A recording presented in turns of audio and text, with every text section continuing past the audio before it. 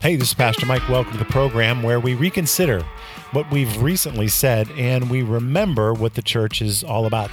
Here's what we talk about today. The church needs to change, but the church needs to stay the same. Welcome to the podcast. We call it Re-Church.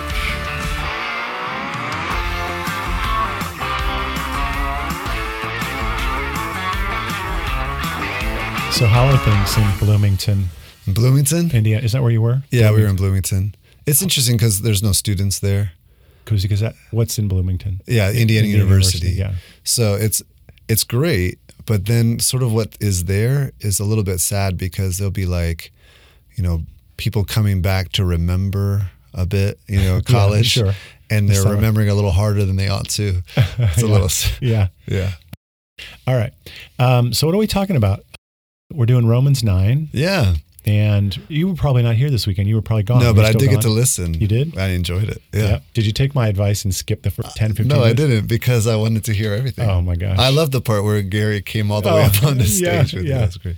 He's never done anything like that because he feels like he doesn't want to be the center of attention. But right. I had my back to him, too, so I had to come all the way up. And then he touched me on the shoulder. And I was like, what's going on? Yes. It was a great moment, though. So we're going to do things a little differently today. And we're going to turn the tables, and Adam's going to sort of do a little bit more of the...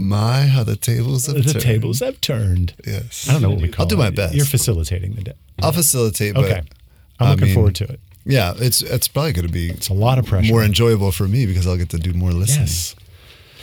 Because there's a lot of things I'm interested in hearing about. Yeah. One of them is... I'm just curious about what it's been like for you to be studying Romans intently. Mm-hmm. How is that impacting you, kind of the inner landscape of it? Because it's a book that has, sort of reverberated throughout history. Yeah. And you have traveled with it for decades of your own life. Is there something new? Is there something encouraging? Is there what's happening? What's welling up inside you? I wish I knew. I'm not as... Maybe a few weeks from now. I've been saying that for decades. I'm not so aware of what's happening in me personally. It's very hard for me to divide my attention in my life between my personal walk and my leadership of the church. That's a really interesting thought.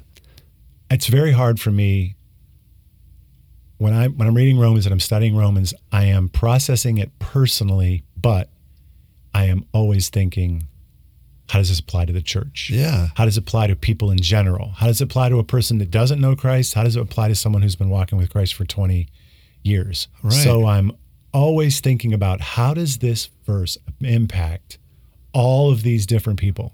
Yeah. It has an effect. It certainly has an effect.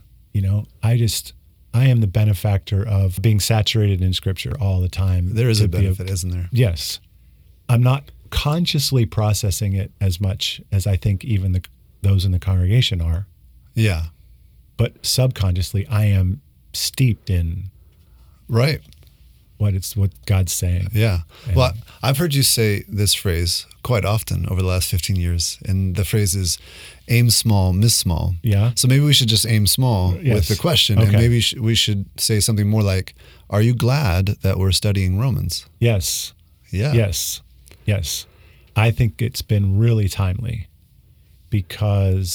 and even doing it backwards has been phenomenal. And isn't that something that you've experienced over the years that you have felt like, oh, God somehow orchestrated this? Yes. So it is very fresh for us and me. Yeah. So, but I am enjoying it. And I think it's very timely for the church.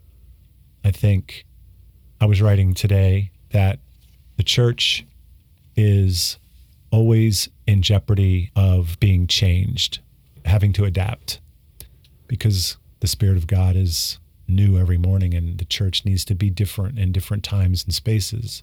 Oh, wow. Because when you first said the phrase, I thought, oh, is this a negative thing? Right.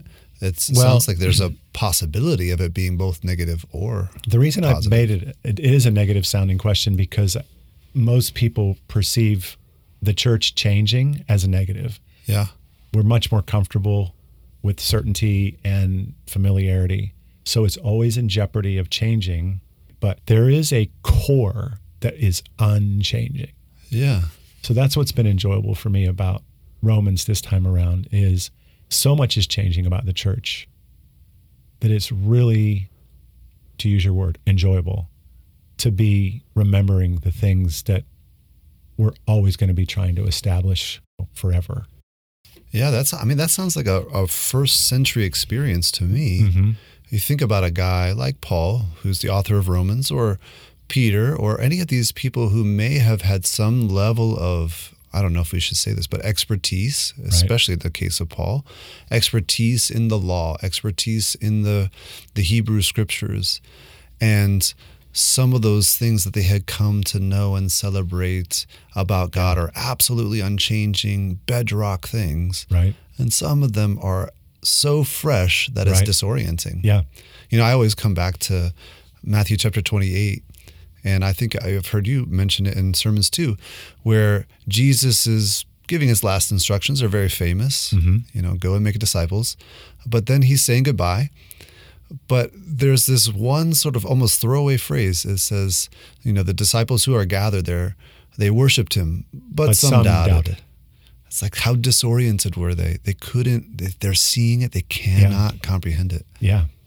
Yeah. They can't wrap their heads around it. Yeah. So I'm wondering if that's a pretty significant experience for the people who first heard Romans, read, in their living room, in the apartment buildings of the city First of Rome, century, and now too.